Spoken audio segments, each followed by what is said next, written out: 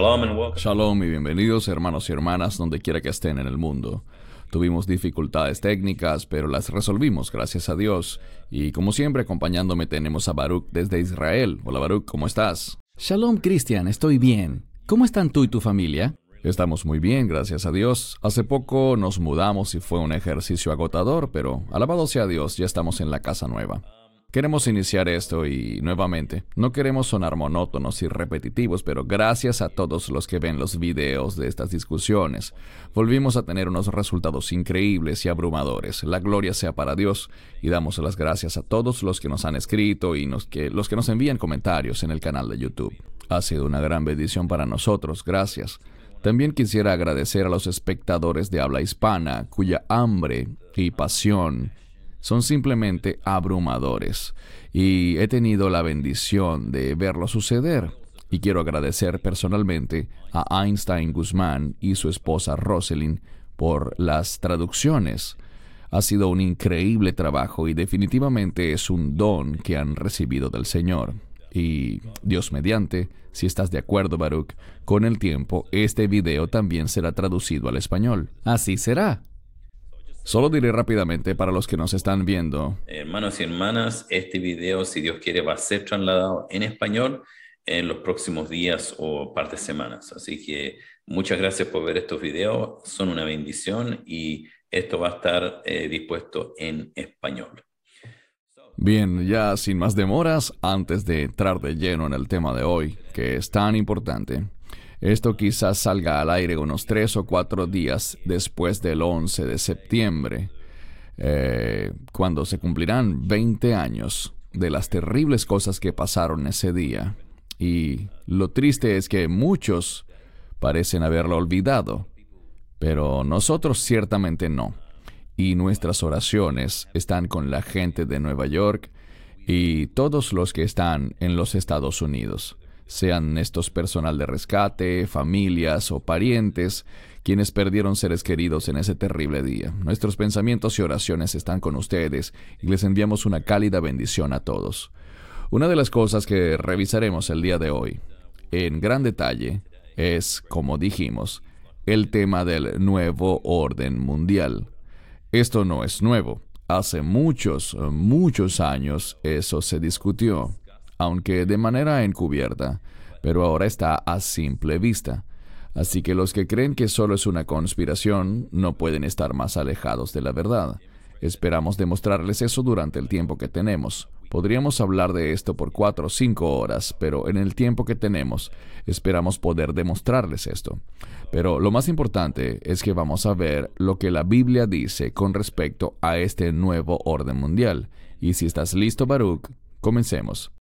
Sí, comencemos. Muy bien.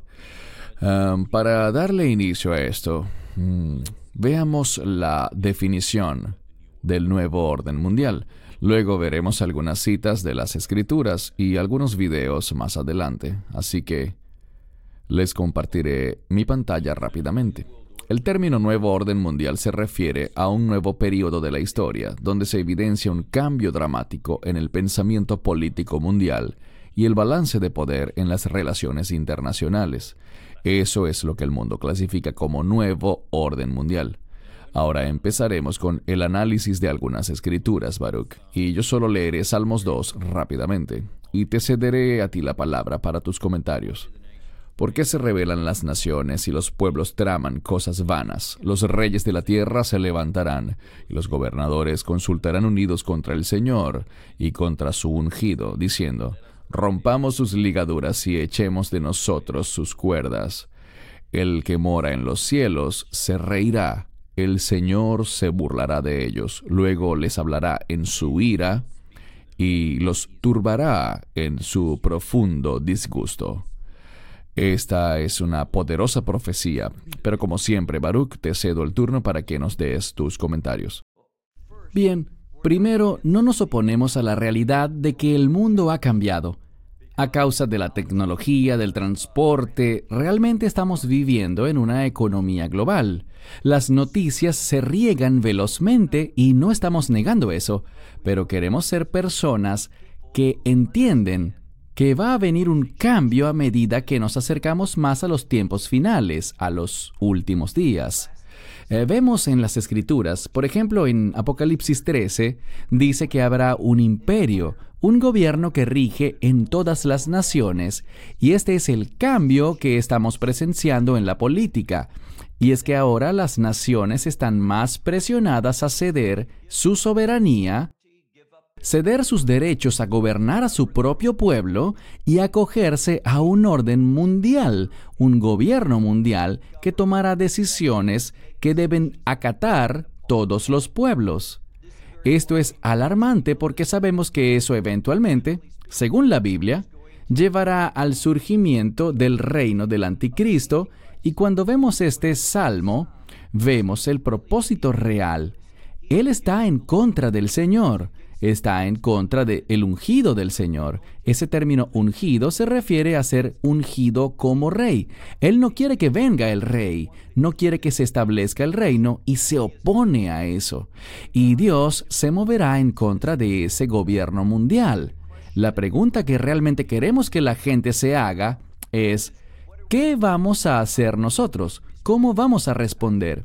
Yo creo que en la situación reciente del coronavirus hemos visto cómo la opinión mundial y líderes mundiales están, de hecho, haciendo que sus reglas sean obligatorias en todas las naciones.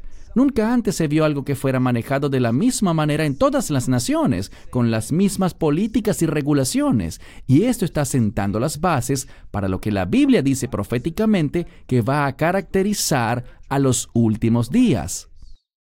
Amén. Y hay gente, lo crean o no, hay creyentes que dicen, ¿qué hay de malo en que haya unidad en el mundo? Eso es para que haya paz, protección y seguridad. Algunos tristemente no le ven nada de malo a esto. Pero como acabas de decir, Baruch, aquí hay una agenda del enemigo, de Satanás, a fin de preparar todo para el surgimiento del anticristo. Así que ciertamente es demoníaca la agenda que está detrás de esto, ¿correcto?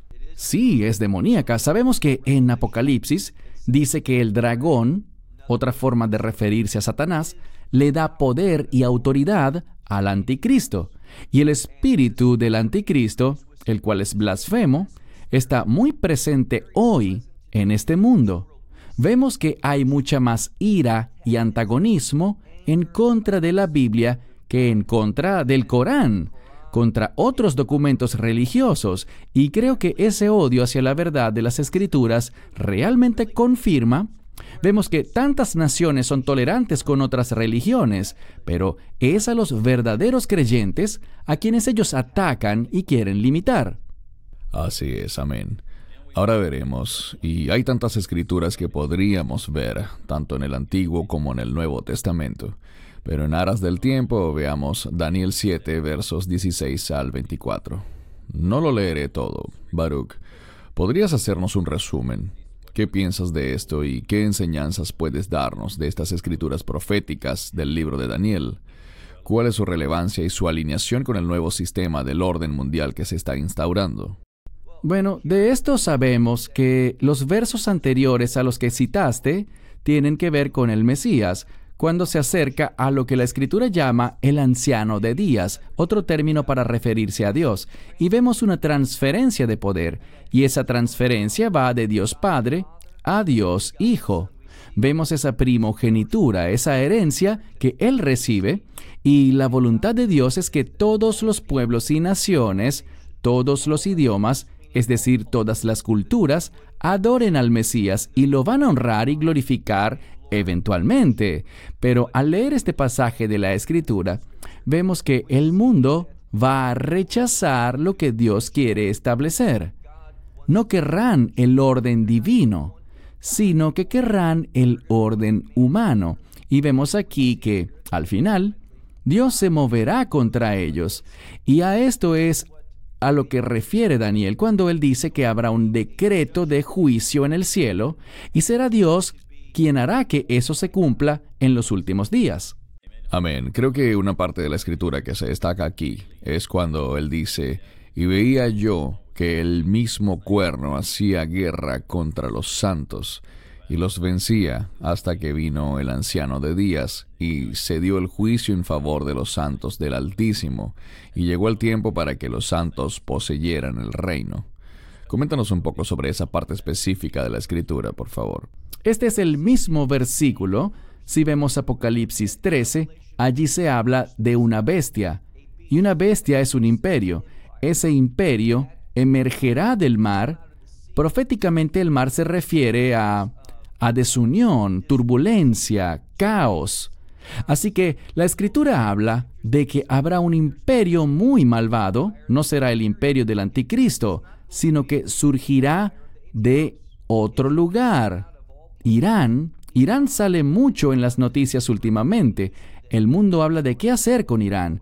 Pero en Daniel capítulo 8, lo que llaman el carnero, el imperio del carnero, va a traer desunión, traerá guerra, traerá adversidad y un sentimiento de desesperación y desesperanza.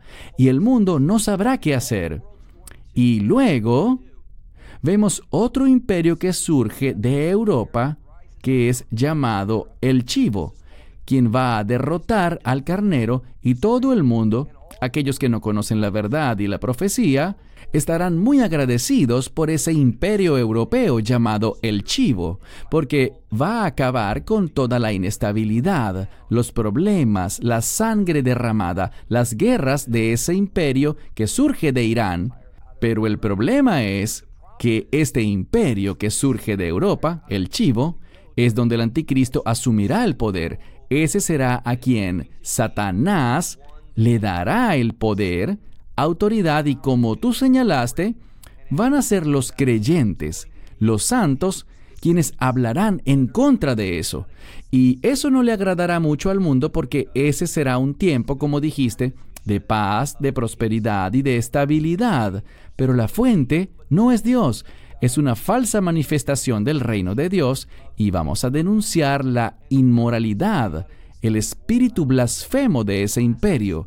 Y ese imperio hará la guerra contra nosotros, tal como lo dice Apocalipsis capítulo 13. Invito a la gente que busque los versículos 7 y 8.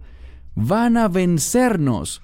Pero eso está bien, porque nuestra esperanza no está en este cuerpo, sino en la resurrección y en el reino. Así que vemos que Daniel 7 es muy fundamental para entender la revelación que Juan nos dio en su libro llamado el libro de Apocalipsis. Así que todo confluye. Amén. Y pasando al libro del Apocalipsis que acabas de mencionar, una de las escrituras y versículos más conocidos de Apocalipsis, pero vamos a leerlo juntos. Apocalipsis 13, versos 16 al 18. Y él hizo que a todos, pequeños y grandes, ricos y pobres, libres y esclavos, se les pusiera una marca en la mano derecha o en la frente, y que ninguno pudiera comprar ni vender sino el que tuviera la marca o el nombre de la bestia o el número de su nombre. Aquí hay sabiduría. El que tiene entendimiento calcule el número de la bestia, pues es un número de hombre. Su número es 666. Antes de cederte el turno, Baruch, creo que hemos hablado de esto muchas veces en los videos de nuestras discusiones, pero la pregunta frecuente es que si la vacuna es la marca de la bestia. Hemos afirmado clara y categóricamente que la respuesta es un no tajante. Sin embargo, debido a que es algo que estará en la mano derecha o en la frente, y será algo que la gente tomará voluntariamente, sabiendo que es en sumisión al anticristo, creo que es importante en los contenidos del nuevo orden mundial y en cómo se está preparando todo, que la agenda y el escenario ha sido dispuesto con la pandemia, y como realmente veremos en unos videos más adelante, cómo los gobiernos primero habían dicho que no era obligatorio, que estarán bien, pero ahora todo está encaminándose rápidamente a que sea obligatorio vacunarse. Y si no lo haces, no podrás ir a lugares, a ciertos restaurantes, clubs, o te restringen tu desplazamiento si no aceptas esta solución. Entonces, para tus comentarios te cedo el turno, Baruch. Sí, todos estamos de acuerdo en que la vacuna no cumple con las características bíblicas para ser la marca de la bestia.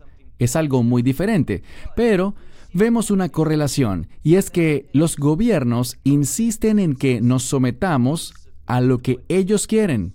negando nuestros derechos individuales. Y vemos que los límites siguen cambiando todo el tiempo, en el sentido de que, por ejemplo, en Israel dijeron una cosa y luego cambiaron una y otra vez. Ayer el primer ministro, Naftali Bennett, dijo que quería advertirles a los ciudadanos, los pacientes que están con gente no vacunada, que se están agotando. No sé qué significa esa amenaza, pero ciertamente fue una amenaza. Si dices a alguien que se está agotando mi paciencia contigo, ¿qué pasará? ¿Quién sabe?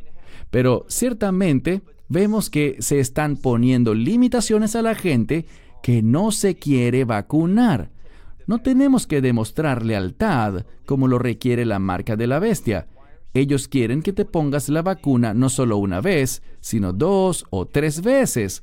Aquí en Israel están diciendo que podría ser varias veces, y la marca de la bestia no es un fenómeno que ocurra varias veces. Pero algunos de los objetivos de ejercer dominio y limitar la libertad si no tienes la marca de la bestia, podemos ver el inicio de eso, un atisbo de eso, con la vacuna. Y todo va en torno al control del gobierno. Dije antes, hace más de año y medio, cuando llegó el virus, que no estaba muy seguro de cuán mortal era el virus. Pero una de las consecuencias que deberían alarmarnos es la manera en la que los gobiernos manejarán la situación. Y para mí, esta es la mayor consecuencia del coronavirus. Cómo ha cambiado la autoridad de los gobiernos, cómo nos están dominando y cómo la gente que no se somete sufre graves consecuencias. Y parece que esas consecuencias empeorarán cada vez más si uno no cede y hace lo que manda el gobierno. Correcto. Y creo que hablamos de esto antes también en otro video de discusión, que ciertamente la tecnología ya está instalada para rastrear a las personas, a estas personas que no se sometan a esa solución, bien sea por un pasaporte digital o algo similar, pero veremos eso más adelante el día de hoy. La siguiente escritura está en Apocalipsis 14, versos 9 al 12. Luego un tercer ángel lo siguió diciendo a viva voz: si alguno adora a la bestia a su imagen y recibe su marca en su frente o en su mano, él también beberá el vino de la ira de Dios, que ha sido vaciado en toda su potencia en el cáliz de su indignación, y será atormentado con fuego y azufre en presencia de los santos ángeles y del Cordero. Y el humo de su tormento sube por toda la eternidad, y no tienen reposo de día ni de noche los que adoran a la bestia y su imagen, ni nadie que reciba la marca de su nombre. Aquí está la paciencia de los santos, aquí están los que guardan los mandamientos de Dios y la fe de Jesús. Antes de cederte el turno, Baruch, creo que es importante el por qué esta escritura se encuentra aquí. Uno, saliendo del tema de la vacuna, que ya hemos establecido que no es la marca de la bestia, pero es importante señalar que al ir adelantándonos hacia el nuevo orden mundial, cuando el anticristo eventualmente asuma el control, será realmente decisivo e importante que los creyentes no acepten la marca de la bestia por razones que se indican en la Escritura. Continúa tú, Baruch. Bueno, esta escritura es muy buena para la discusión porque realmente nos plantea una pregunta, y es: ¿a quién le vas a dar prioridad? La palabra prioridad en inglés cumple con una de las definiciones de la palabra hebrea para temor. Hablamos del temor a Dios. El comienzo de la sabiduría es el temor a Dios, y podemos entender eso en una aplicación: hacer que Dios tenga la prioridad en tu vida.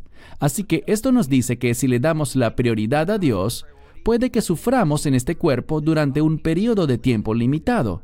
Pero si no le damos la prioridad a Dios y elegimos al anticristo y lo seguimos a él, vean qué resultará. Será un castigo eterno. Así que es cuestión de quién tiene mayor poder. ¿Es el anticristo quien recibe su poder de Satanás o es Dios mismo? ¿A quién nos vamos a someter? Y luego, al final, la palabra habla de la paciencia. Paciencia puede también significar resistencia, la capacidad de sufrir en forma prolongada, estar dispuestos a soportar cosas desagradables debido a la fe. En ese contexto, y vean lo que dice aquí: los que guardan los mandamientos de Dios y la fe en Yeshua. Vemos que estas dos cosas no están en conflicto. Gran parte de la cristiandad cree que lo están. No entienden la escritura en el libro de Romanos. Creo que es Romanos 10, que dice que el Mesías es el fin de la ley, sin comprender que la palabra griega telos no significa fin en el sentido de que algo se acabó, sino que quiere decir propósito, la meta, el objetivo primario. Así que la Torá nos lleva a entender la definición de justicia, la cual el Mesías manifestó y demostró para que viéramos que Él es, en verdad, el Hijo de Dios.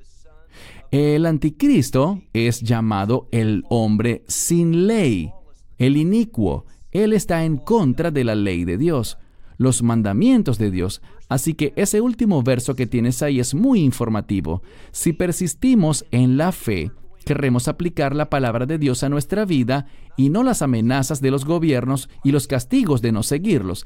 Eso no será nuestra prioridad o preocupación.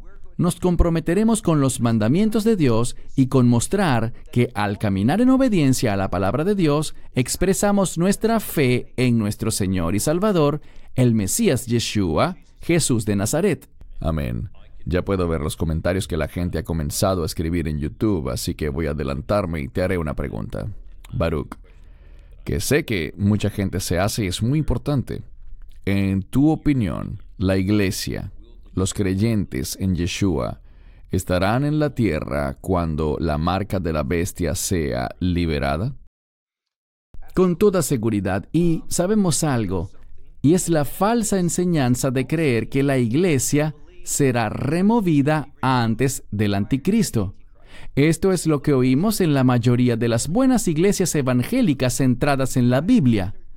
Muchas de ellas enseñan diciendo: yo no espero al anticristo, yo espero a Cristo. Eso suena bien, es una buena frase, pero ¿es acertada? Vemos en Primera de Juan que el espíritu del anticristo está aquí, y está el verso que dice que el anticristo está aquí.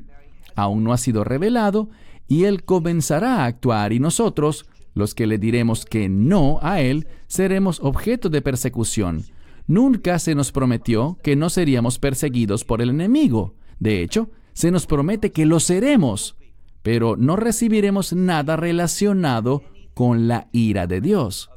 De manera que sí, vamos a ver que esa marca de la bestia será puesta mientras la iglesia aún está en este mundo, pero los verdaderos creyentes no la recibirán.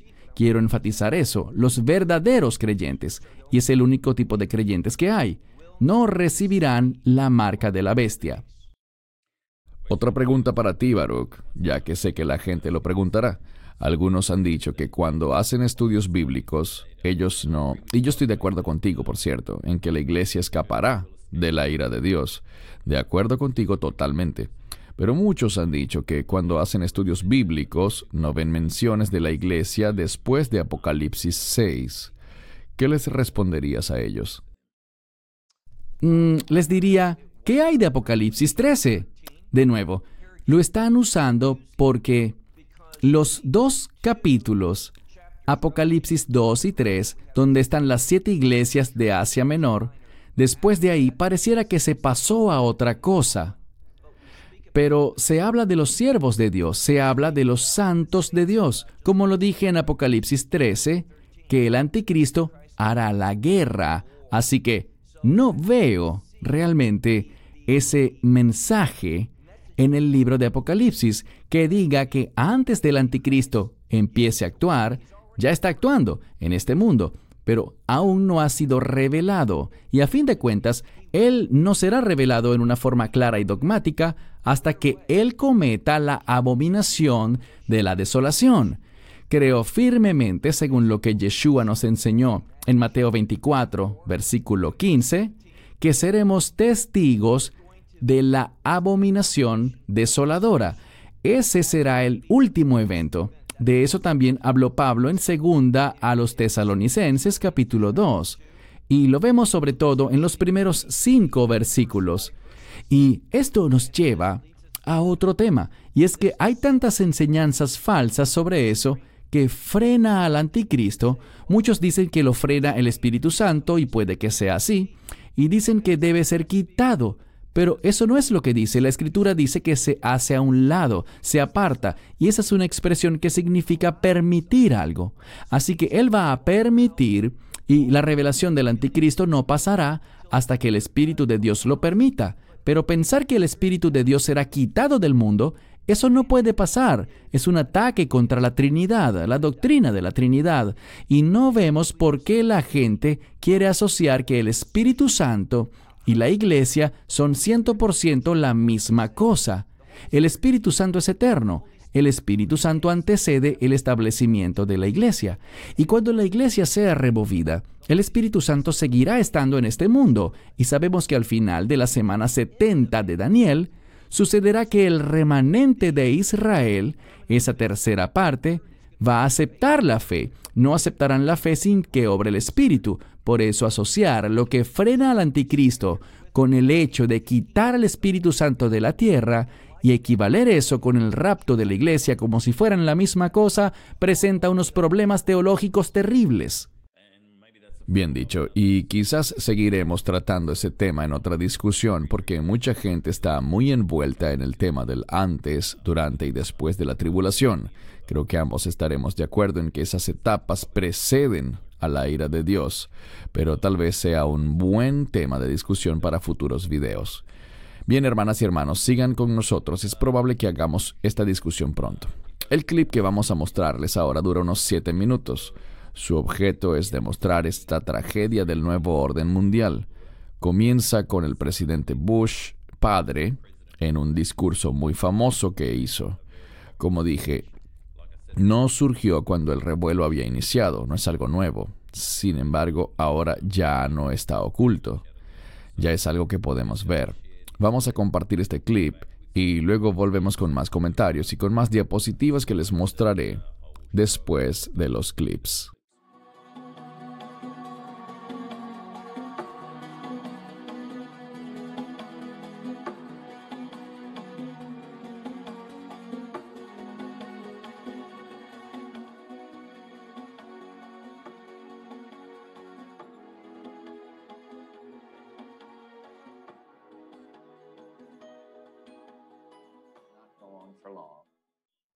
Y las víctimas se reducirán estrictamente al mínimo posible.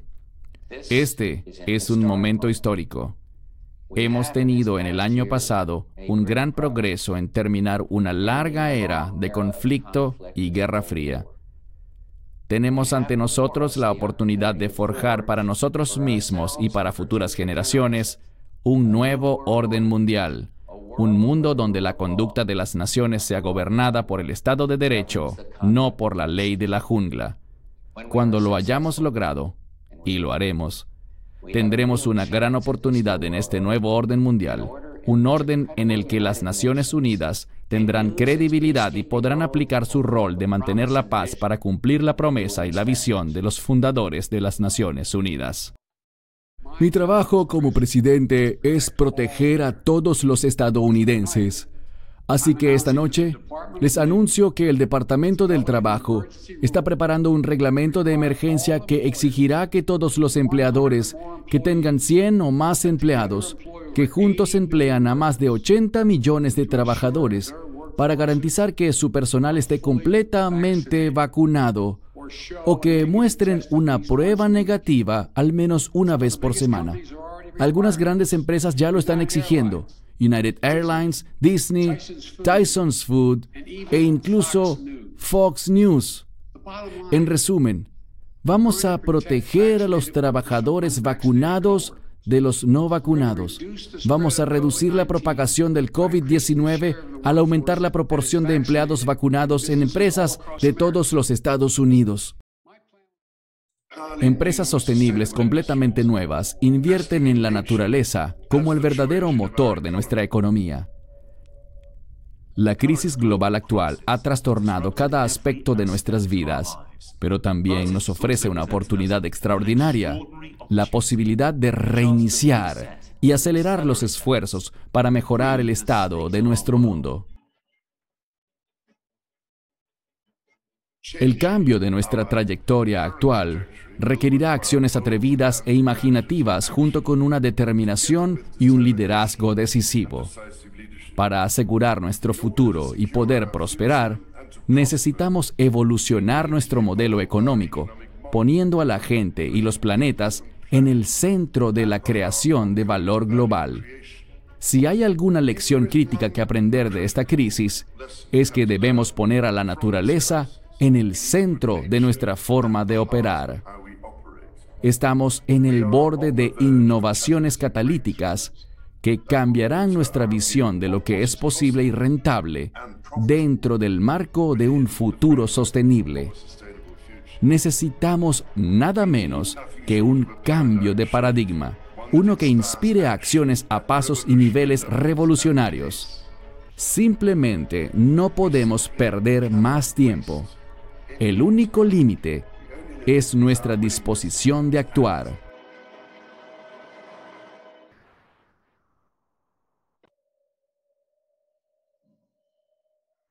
Y el momento de actuar es ahora. Esto lo dijo el profesor Klaus Schwab, fundador y presidente ejecutivo del Foro Económico Mundial. Esto es parte de su nuevo manifiesto de Davos, que es más bien la declaración de la misión del nuevo orden mundial. Es hora de que las corporaciones estadounidenses paguen sus impuestos como es debido. El profesor Schwab ha hablado mucho sobre el gran reinicio. ¿Qué clase de mundo queremos construir? ¿Qué sabemos? ¿Qué aprendimos? Creo que el mundo que queremos crear con el gran reinicio debe ser mucho más resiliente. Tiene que serlo porque la seguridad, la gente pedirá mayor seguridad, seguridad física, seguridad sanitaria. Deberá ser más inclusivo y, finalmente, más sostenible. En su sitio web hay un artículo llamado «Ha llegado la hora del gran reinicio». El Papa Francisco, solo, rezando, puso una rosa sobre los nombres grabados de las 3.000 víctimas de los ataques del 11 de septiembre. Su meta, unir a las personas. El pontífice escogió este lugar para promover la paz mundial. El Papa se reunió con cientos de líderes de distintas fes para hablar de sanación. Junto a ellos, guió a una oración de paz por un mundo violento. Paz para los corazones de todos los hombres y mujeres, y paz entre las naciones. Él dice que fue testigo de que el Papa Francisco combinó con gracia dos pasiones contrastantes en su esfuerzo de unir a todas las religiones.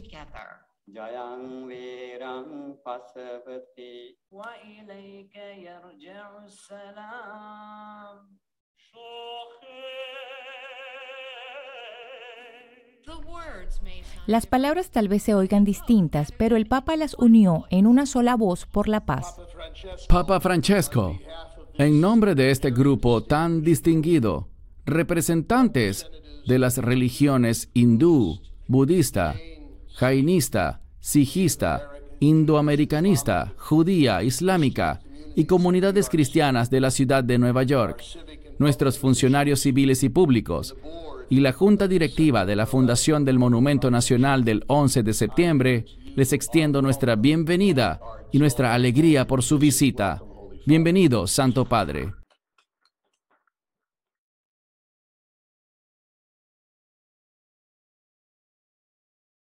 Y ahí lo tenemos, amigos. Muy interesante. Antes de comentar la diapositiva que están viendo ahora, fue interesante ver ese clip cuando Biden, quien creo firmemente que es un hombre muy malvado y ciertamente una marioneta del nuevo orden mundial, comenta que refuerza las normas para proteger a los vacunados de los no vacunados. No soy médico, pero si estás vacunado, ¿de qué tendrías que preocuparte? Es lo primero que me pregunto. Supongo que es porque se ha reportado tanta gente que, aun luego de las 2 dosis, igual se contagian del virus. Pero es interesante ver cómo cambian su discurso, por así decirlo. Ya saben que Biden dijo en 2020 que él no contemplaba hacer obligatorias las vacunas, y vemos que hubo un cambio ahí.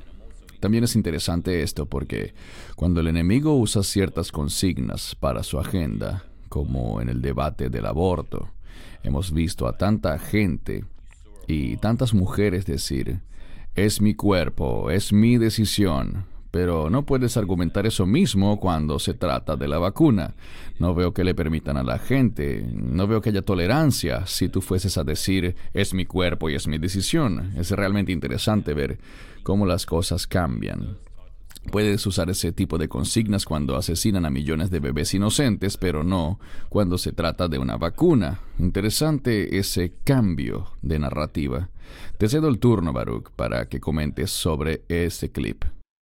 Bien, hay dos cosas. Una, lo que estoy viendo ahora en pantalla, el Papa. Y hace un tiempo atrás vimos al Papa con muchos líderes de otras religiones reunidos. Y una de las características del anticristo, y ciertamente no estoy aseverando que el Papa y el anticristo son la misma persona, para nada. Aunque tristemente mucha gente así lo cree. Creo que el anticristo será algo mucho más allá. Pero en fin, una de las características del anticristo será el pluralismo religioso, que acoge a todas las religiones y las pone en una misma posición. Es decir, todas son iguales, todas tienen el mismo valor, la misma verdad, dirían ellos, y por tanto pueden ser una sola. Esto es muy problemático, pues sabemos que solo la Biblia es verdadera. Las Escrituras revelan la voluntad de Dios, no el Corán ni otros documentos religiosos, sino la Biblia. Está bien que la gente elija qué creer, esa es su prerrogativa, pero lo que ellos quieren hacer, y esta será una de las cosas en las que el anticristo se afincará, si tú no afirmas que la religión de otras personas es igual de valiosa, igual de legítima, igual de verdadera, serás castigado, serás visto como un problema, el cual amerita resolverse.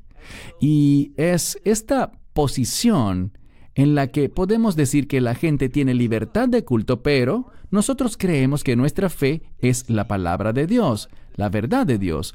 Los que tienen esa forma de pensar se hallarán en conflicto con este nuevo orden mundial y, en definitiva, con el gobierno del anticristo. Y vemos que personas como el Papa están totalmente de acuerdo con esa unión de todas las religiones, diciendo que todas son legítimas, todas son verdad, todas son caminos de salvación, todas contienen las bendiciones de Dios. Y eso es una herejía.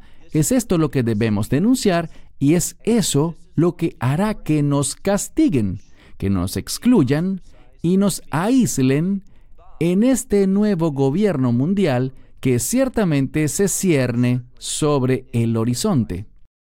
Amén, es correcto. Aquí otro artículo también lo confirma. Este año se espera la Iglesia Única Mundial. Es interesante, pues dice, una de las metas más antiguas del nuevo orden mundial masónico finalmente parece estar al alcance. Su Iglesia Única Mundial, que lleva 150 años trabajándose, está a punto de institucionalizarse como la Organización de las Religiones Unidas, o la ORU. Es increíble que se mencione una colaboración entre un obispo en California, la Fundación Comunista Gorbachev y ciertos líderes de la Iglesia Católica, trabajando a través de la organización interreligiosa conocida como la Conferencia Mundial sobre Religión y Paz. Todo es sobre paz y seguridad y ese movimiento interreligioso. Veamos otra diapositiva. Seguro vieron en el clip del Foro Económico Mundial a un caballero llamado el señor Klaus, un individuo muy peligroso. Y ellos están alineados con la agenda de Davos, que en resumen dice que es una movilización pionera de líderes mundiales para dar forma a los principios, políticas y alianzas necesarias en este nuevo contexto desafiante. Es esencial que los líderes de todos los ámbitos de la vida trabajen juntos de manera virtual para un futuro más inclusivo, cohesivo y sostenible lo antes posible en 2021. Una vez vemos elementos como una única moneda mundial, una única religión mundial, un único gobierno mundial, por así decirlo. Y vemos mucho también eso del gran reinicio, que deben haberlo visto en el video, el gran reset. Es la nueva manera en la que están camuflando el nuevo orden mundial, el gran reinicio, el nuevo reinicio, y están tomando gran fuerza. Esos son uno de los oradores. Pueden verlos en su pantalla en una de las últimas conferencias que han hecho. Allí ven a Angela Merkel y ven al presidente de China. Y es asombroso que invitaran a alguien así. Y un participante habitual, Emmanuel Macron, quien estoy convencido que ciertamente es un hombre malvado. Vean que uno de los puntos destacados es ¿qué es un pasaporte de vacunación y necesitaremos uno la próxima vez que viajemos? ¿Que si será necesario? Bueno, eso ya ocurre en muchos lugares. Por ejemplo, en Europa no puedes atravesar diferentes países europeos sin un pasaporte, ese pasaporte de vacunación. En segundo lugar, hablaste de este reinicio, el reset. ¿Y qué es lo que va a permitir que haya un reinicio? Bueno, no creo que sea ningún secreto. Y eso es un colapso financiero mundial. Lo que pasa con el coronavirus es que vemos que los gobiernos están gastando dinero como nunca antes y no importa qué tanta deuda tengan, ni si hay dinero o no. No hacen más que gastar y gastar y entregar dinero. Es lo que hacen en los hospitales y similares. En lugar de que las aseguradoras paguen la mayor parte, lo hacen los gobiernos. ¿Por qué? Esto va a crear inestabilidad financiera y quizás, eventualmente, un colapso.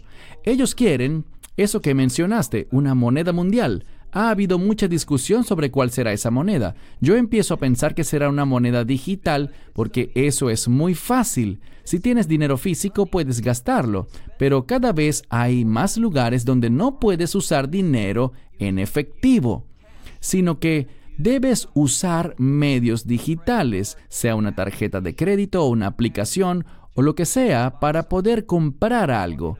Y están hablando de un ingreso mínimo mundial, es decir, cada persona en el mundo debería tener un ingreso mínimo y eso cubriría, ya sabes, el gobierno es tan bueno que eso cubriría tus necesidades, pero ese ingreso es para controlar. Y cuando tenemos una moneda digital, es muy fácil oprimir un botón, escribir algo en un teclado y hacer que tu dinero no esté disponible para ti. Vas a quedar bloqueado porque tenemos que controlar a esta gente y saben que sin los recursos financieros no pueden pagar la renta, no tendrán un lugar para vivir. Es lo mismo que hacen para presionar, por ejemplo, los del Partido Chino Comunista. Si no estás de acuerdo con ellos, pierdes tus beneficios de salud, pierdes privilegios de educación, pierdes toda clase de cosas. Hacia allá es que va esto, y una moneda digital facilita mucho a nivel global, bloquear a las personas y no permitirles usar esos recursos que ellos pudieran tener. Puede que tengan mucho dinero, pero si no aceptan la marca de la bestia, si no juran lealtad a ese imperio, a la bestia, entonces no importa cuánta riqueza tengas, tú tendrás prohibido comprar o vender, y esa es una presión bastante fuerte. Amén, es correcto. Algunas personas nos han contactado también, pues yo vivo aquí en Australia y ha salido en las noticias extranjeras lo que pasa en este país. Pero tristemente, ciertas personas, incluso viviendo aquí en Australia, no creen que el primer ministro de aquí u otros políticos sean parte del sistema del nuevo orden mundial. Solo les mostraré un clip muy breve, este dura apenas 2 minutos, y un par de comentarios interesantes que quiero que la gente vea acerca de los políticos y ciertos comentarios que nos están haciendo, o que ellos están haciendo. Esperen un poco y les compartiré otra pantalla.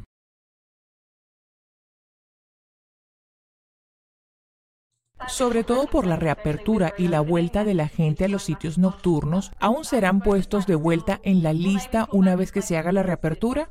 Porque por el momento no lo están. Revisaremos cómo será el rastreo de contactos en el nuevo orden mundial y sí, los clubes nocturnos, bares y demás estarán abiertos. Y como líderes de algunas de las democracias liberales y economías avanzadas más grandes del mundo, debemos cuidar este planeta con claridad, unidad y propósito renovados. Nuestro reto es nada menos que reforzar, renovar y apoyar un orden mundial que favorezca la libertad. Para afrontar este reto deberá haber una cooperación activa entre países de ideología similar y democracias liberales que no se había visto en 30 años. La crisis del COVID-19 es solo un aviso que señala la urgente necesidad de profundizar y acelerar nuestros esfuerzos compartidos. Ahora, podemos buscar inspiración en los años que vinieron justo después de la Segunda Guerra Mundial. afluencia mundial, modelos de competición para economías y sociedades, una época en la que el presidente Truman convocó la creación de condiciones en las que nosotros, refiriéndose a los Estados Unidos, y otras naciones, pudieran encontrar un modo de vida libre de coerción. En muchas partes del mundo, viejo y nuevo, pueblos ansiosos anhelan la paz, estabilidad, prosperidad y un sentido de control soberano sobre los destinos de sus países. Luego, una destacada generación de políticos de larga visión bajo el liderazgo estadounidense se propuso traer orden a este mundo incierto y, lo más importante, un orden que emana de valores liberales. Bien, ese fue un clip bastante interesante del discurso de un caballero que sigue considerándose cristiano, y lo triste es que muchos creen que lo es. ¿Cuál es tu opinión de esto, Baruch? En particular tras haber visitado Australia y haber visto algunos cambios en los últimos 20 meses. Bueno, creo que ha habido grandes cambios en todo el mundo a una gran rapidez, y creo que esto es algo que es bastante iluminador, ver lo rápido que están cambiando las cosas, y no están cambiando precisamente para mejor. Una de las cosas que comentaré sobre esa declaración del primer ministro es que él dijo, libres de coerción. Pero eso es lo que menos hemos visto actualmente. Estamos viendo una falta de libertad. Él habla de libertad, pero vemos una falta de libertad. Vemos una gran coerción para hacer lo que el gobierno quiere y la eliminación de libertad, incluso la libertad de ir a trabajar. Eso está siendo restringido de muchísimas maneras. Y si miramos el horizonte, vemos que una vez que los poderes... Yo hice una especialización secundaria en ciencias políticas en la universidad, que no significa nada, pero recuerdo algo que nos enseñaron, y es que es muy raro que una vez que un gobierno se hace de cierto nivel de poder, casi nunca se ha visto que dicho gobierno renuncie a eso. Lo que vemos, y eso es cierto en el lugar donde me crié, Estados Unidos, es que hacen más y más leyes y hay cada vez más restricciones. Hay mayores ataques a la libertad de lo que puedes o no puedes hacer. Esta es la naturaleza de un gobierno alejado de Dios, porque Dios es la autoridad. Sus reglas son las mejores. Pero cuando tenemos un gobierno alejado de Dios, ellos quieren esa autoridad, están adictos a ella y vemos más y más coerción. Siempre dicen una cosa, pero hacen otra. Es cierto. Y para concluir lo de Australia, hay un artículo que salió hoy, por cierto, justo antes de empezar esta grabación, que viene de Noticias 7, y dice que las iglesias están cabildeando en contra del gobierno de Nueva Gales del Sur. El nuevo camino a la libertad del gobierno de Nueva Gales del Sur exigirá que quienes vayan a la iglesia deben comprobar que están completamente vacunados para poder acudir a su lugar de culto, lo cual ha causado que líderes religiosos pidan una excepción a la regla, y aunque los líderes han dado gran apoyo a la vacunación en cumplimiento de las disposiciones sanitarias, quieren mantener su propio compromiso de ministrar a todos. Esto equivale a cerrarle la puerta a cierto tipo de personas, y estoy seguro que al Señor no le gustaría eso. ¿Qué opinas, Baruch? Reitero, claramente hay un ataque contra la adoración del Dios de Israel y su Hijo unigénito, Jesús de Nazaret, Yeshua. Vemos, por ejemplo, en Estados Unidos, donde podías ir a un casino, pero no podías ir a un lugar de culto. Uno es visto como esencial y el otro no. Y sabemos que lo esencial para ellos es el casino. Y según nuestra discusión previa, creo que... O te pregunto, Chris, ¿las iglesias ya se están reuniendo allí en Sydney, Australia? No, todavía no. Bien, esa es una situación sorprendente porque su país es mucho más grande que Israel. Creo que Nueva Gales del Sur tiene ¿cuántos habitantes? Creo que son como 8 o 9 millones. Creo que como 9 millones, sí. Mientras que Israel tiene una población cercana a los 9. Quizás acercándose a los 10 millones incluimos a los que no tienen ciudadanía y otros más que están aquí. Así que son cantidades muy similares. Pero hemos tenido en los últimos días un exceso de 10,000 nuevos casos. y eso se ha mantenido por varias semanas ya. Antes de eso fueron 8,000, antes 6 y 4. En Australia acaba de pasar eso por primera vez. Nosotros hemos tenido varias oleadas de contagios de coronavirus, pero ustedes no habían tenido más casos sino hasta hace 2 días. 2,000 casos en toda Australia. Tenemos la misma población, no de toda Australia, sino solamente de tu región, Nueva Gales del Sur. Y hay mucha más restricción allá que la que hay aquí. Así que creo que eso es muy revelador. Y solo vemos, tal vez, que actualmente el líder de Australia, el primer ministro, tiene más propensión a encajar en ese nuevo orden mundial que Israel. Quizás en este momento, y hay diferencias culturales, hablar de cerrar las puertas de lugares de adoración, es decir, sinagogas, es mucho más difícil hacer eso en Israel. Hay mucha mayor disposición de la gente a reunirse y desobedecer al gobierno si se tratase de algo así. Por ejemplo, ¿qué hay de eventos deportivos? ¿Se están haciendo en Sydney ahora mismo? Oh, sí, y ya sabes, están en una apertura y eso incluye eventos deportivos, así que hay una doble moral allí. Esa doble moral dice mucho. Y es interesante ver cómo el primer ministro citó al presidente Truman, quien fue masón de grado 32, lo cual no da buena impresión, sabiendo lo que sabemos de la masonería. Pero antes de mirar las últimas citas de las Escrituras, Baruch, creo que lo hablamos antes, vemos una gran convergencia. Algunas cosas, por ejemplo, el nuevo orden mundial, la preparación para el anticristo con controles gubernamentales en el gran reinicio, abundan más los falsos profetas, falsos maestros, falsos cristos. La apostasía o la defección está pasando ante nuestros ojos. El Mesías habló de guerras y rumores de guerras, plagas, hambrunas, terremotos. Hay tanto engaño y falsedad a escala global, y eso incluye el cambio climático, ¿sabes? El fin está cerca. Perdón, lo refraseo. El nuevo orden mundial está aquí. El fin está cerca, pero no es todavía. ¿Tu opinión, Baruch? Sí, algo que sabemos.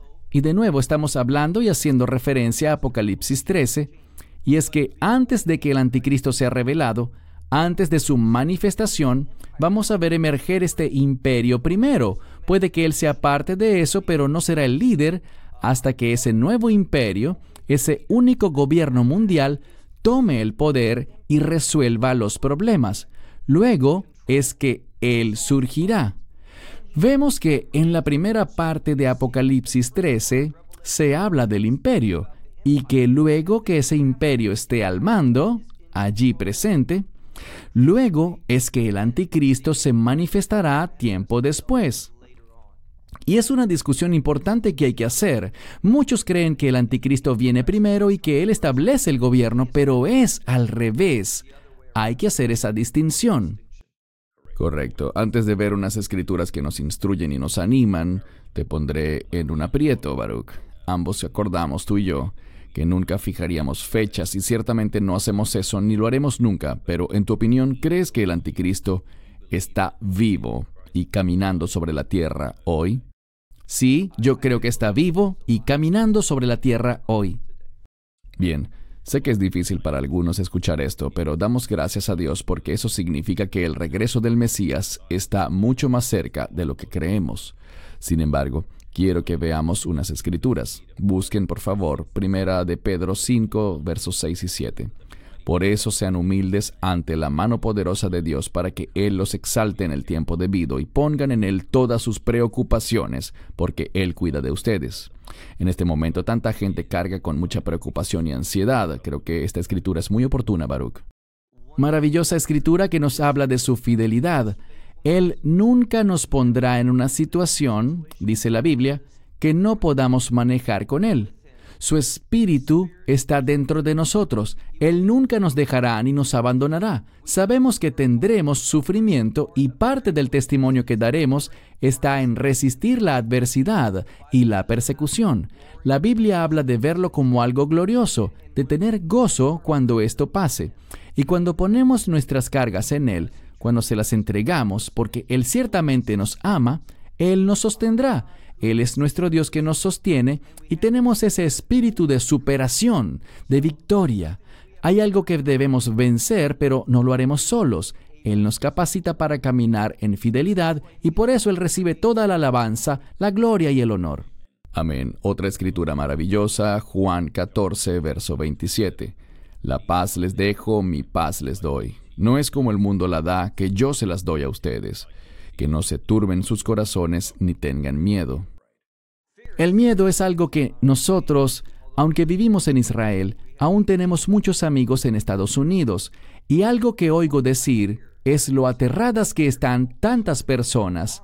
Y el miedo, la palabra dice que el amor perfecto echa fuera todos los miedos. Así que al estar temerosos, eso es un problema. Eso muestra una deficiencia espiritual en nuestra vida, una falta de fe, una falta de confianza, de saber que Dios está en control y es soberano.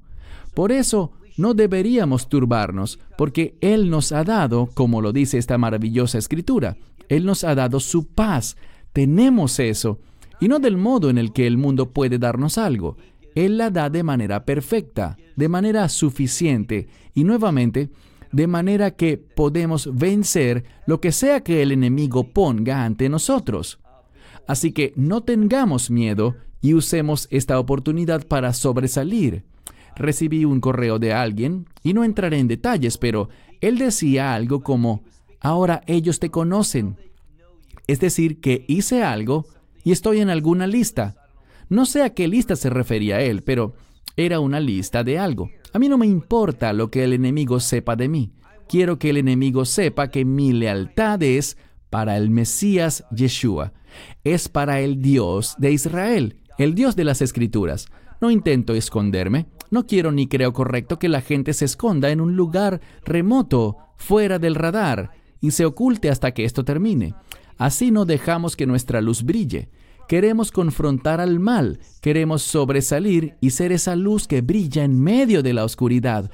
Y si estamos llamados a eso, lo cual es así, el miedo socava eso. Así que no nos escondamos, no queramos ocultar a quién pertenecemos ni lo que representamos, los valores, la moralidad, los mandamientos a los que realmente nos apegamos, porque son los mandamientos de Dios, su voluntad. Debemos sobresalir y ser visibles para dar testimonio de la verdad. Amén. No nos avergoncemos del Evangelio. Hebreos 13, verso 6. De manera que podemos decir abiertamente, el Señor es mi ayudador, no temeré. ¿Qué puede hacerme el hombre? Creo que está en línea con lo que acabas de decir, Baruch. Pero no es solamente tú o yo quienes estemos quizá en una lista. Pero, ¿qué puede hacernos el hombre? Mientras el Señor esté de nuestro lado, estamos hablando de la eternidad. No hablamos de cosas temporales, cosas terrenales. Te cedo el turno para comentar sobre esta escritura. Sí, lo que dijiste es muy cierto. ¿Para qué preocuparse por lo que un hombre puede hacer si es solo algo físico? Nosotros nos enfocamos en lo espiritual, nos enfocamos en lo eterno, nos enfocamos en las cosas relacionadas con el reino de Dios. Y una de las cosas que nos dicen las Escrituras es que hay una transición de este mundo al reino. Y la palabra que resalta con respecto a esto es resurrección. Así que lo que le pase a mi cuerpo es irrelevante. Puede que suframos. El sufrimiento terminará. Ese tipo de sufrimiento. Y va a ser la transición a la gloria. Como dice Pablo, yo no considero que el sufrimiento del día de hoy pueda compararse con la gloria futura que tenemos en Él. Así que prioricemos las cosas correctamente, sepamos dónde está nuestro futuro y demostremos que realmente creemos que ese futuro, según la promesa de Dios, es una realidad. El miedo significa que dudo de las promesas de Dios. No tengamos dudas. Amén. Y la escritura con la que nos encantaría finalizar. Ahora, cuando estas cosas empiecen a suceder, suban la mirada y levanten la cabeza porque su redención está cerca. Adelante, Baruch. Esa es una excelente escritura. Hemos hablado de ella antes. Realmente nos da consuelo, porque cuando dice levanten la cabeza, eso es realmente, y claro que fue escrito en griego, pero es una expresión hebrea que significa que Dios va a reconocerte. Así que cuando veas que estas cosas empiezan a suceder, Y estamos hablando de dolores de parto que mencionaste, esos rumores de guerra, pestilencias, hambrunas, terremotos, persecución. Todas esas cosas que vemos en Mateo 24, desde el verso 6 hasta el final del verso 14, cuando veamos que todas esas cosas empiezan a suceder, debe animarnos el saber que lo que Él dijo es cierto. Estamos siendo testigos de esto, y eso quiere decir que nos movemos rápidamente hacia lo que dice aquí, la redención. Se refiere al resultado de la obra que hizo el Mesías. Esa palabra para redención tiene que ver con la consecuencia, el resultado del pago que Él hizo en la cruz. Y lo que Él pagó fue que nosotros nos convirtiéramos en gente de reino y experimentáramos la plenitud. Una vez que el reino de Dios está en nosotros, porque el Espíritu Santo está en nosotros, somos gente del reino, hoy. Pero Él está hablando de una realidad mayor, cuando estemos literalmente en el reino. No que el Espíritu esté en nosotros, sino que nosotros estemos en el reino. Así que estas cosas nos indican que nos acercamos al cumplimiento. Y me encanta esto, al cumplimiento de las promesas de Dios. Todas las promesas que Él nos hizo. No más muerte, no más enfermedades, no más lágrimas. En esto se basa nuestra esperanza. Amén, gracias. Hermanos y hermanas, también nos llegan muchos correos con solicitudes de oración y entendemos que son tiempos duros para algunas personas. Nunca le quitaremos importancia a eso. Por supuesto que lo entendemos y sentimos empatía, pero creo que solo podemos animarlos. Este es el tiempo de aferrarse al Señor, de pasar más tiempo en las Escrituras, pasar más tiempo en oración, más tiempo en adoración. Y estamos del lado ganador, hermanos y hermanas. Dios nunca nos dejará ni nos abandonará, ni las puertas del infierno podrán vencernos. Así que en serio les animamos a eso. Antes de darle el turno a Baruch para sus comentarios de cierre, pondremos después de este mensaje 2 salmos y les invito a tomar sus Biblias sin distracciones y seguir los salmos en oración que aparecerán al terminar este mensaje. Eso los animará y los bendecirá y les ayudará a alabar al Señor, porque Él es digno de toda alabanza. Baruch, tus comentarios de cierre, por favor. Oh, gracias, Cristian. Siempre siento que es beneficioso hacer estas discusiones contigo. Aprecio tu trabajo de armar y organizar todo esto, elegir pasajes de las Escrituras y hacer todo este trabajo. Y es una oportunidad para que trabajemos juntos con un propósito, y es poder, de alguna manera modesta, animar a las personas y jugar un papel y pensar con conciencia en lo que Dios... no se trata de lo que nosotros queremos para ellos, sino de lo que Dios quiere para ellos y motivarles a estar en la presencia de Dios. Agradezco mucho estas discusiones. Puede haber gente que no esté de acuerdo, puede que no digamos algo correctamente o lo que sea, pero lo mejor de nuestras discusiones es que la gente vea resaltadas las Escrituras. Estamos leyendo las Escrituras y ellas entran al corazón de la gente. Allí es donde está el poder, no en tus palabras ni en las mías, sino en las palabras de Dios. Así que me alegra que siempre le demos énfasis a las Escrituras. Y gracias a todos por ver el video. Y si no se han suscrito, por favor, suscríbanse al canal. Denle al botón me gusta antes de terminar el video.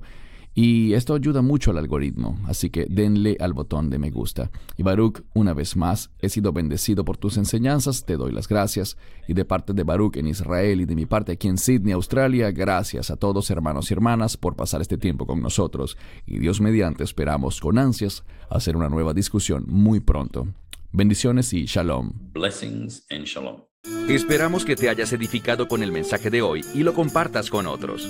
Te invitamos a seguir nuestros estudios cada semana por este canal y por el portal de YouTube de Amarás a Israel. También puedes descargar nuestra aplicación móvil gratuita, Mi Estudio Bíblico. Finalmente, para obtener más información sobre nosotros, visita nuestra web amarasaisrael.org, donde encontrarás otras conferencias de Baruch en audio, video y texto. Hasta el próximo programa. Que el Señor te bendiga en Yeshua HaMashiach, Jesús el Mesías, mientras caminas con Él. Shalom desde Israel.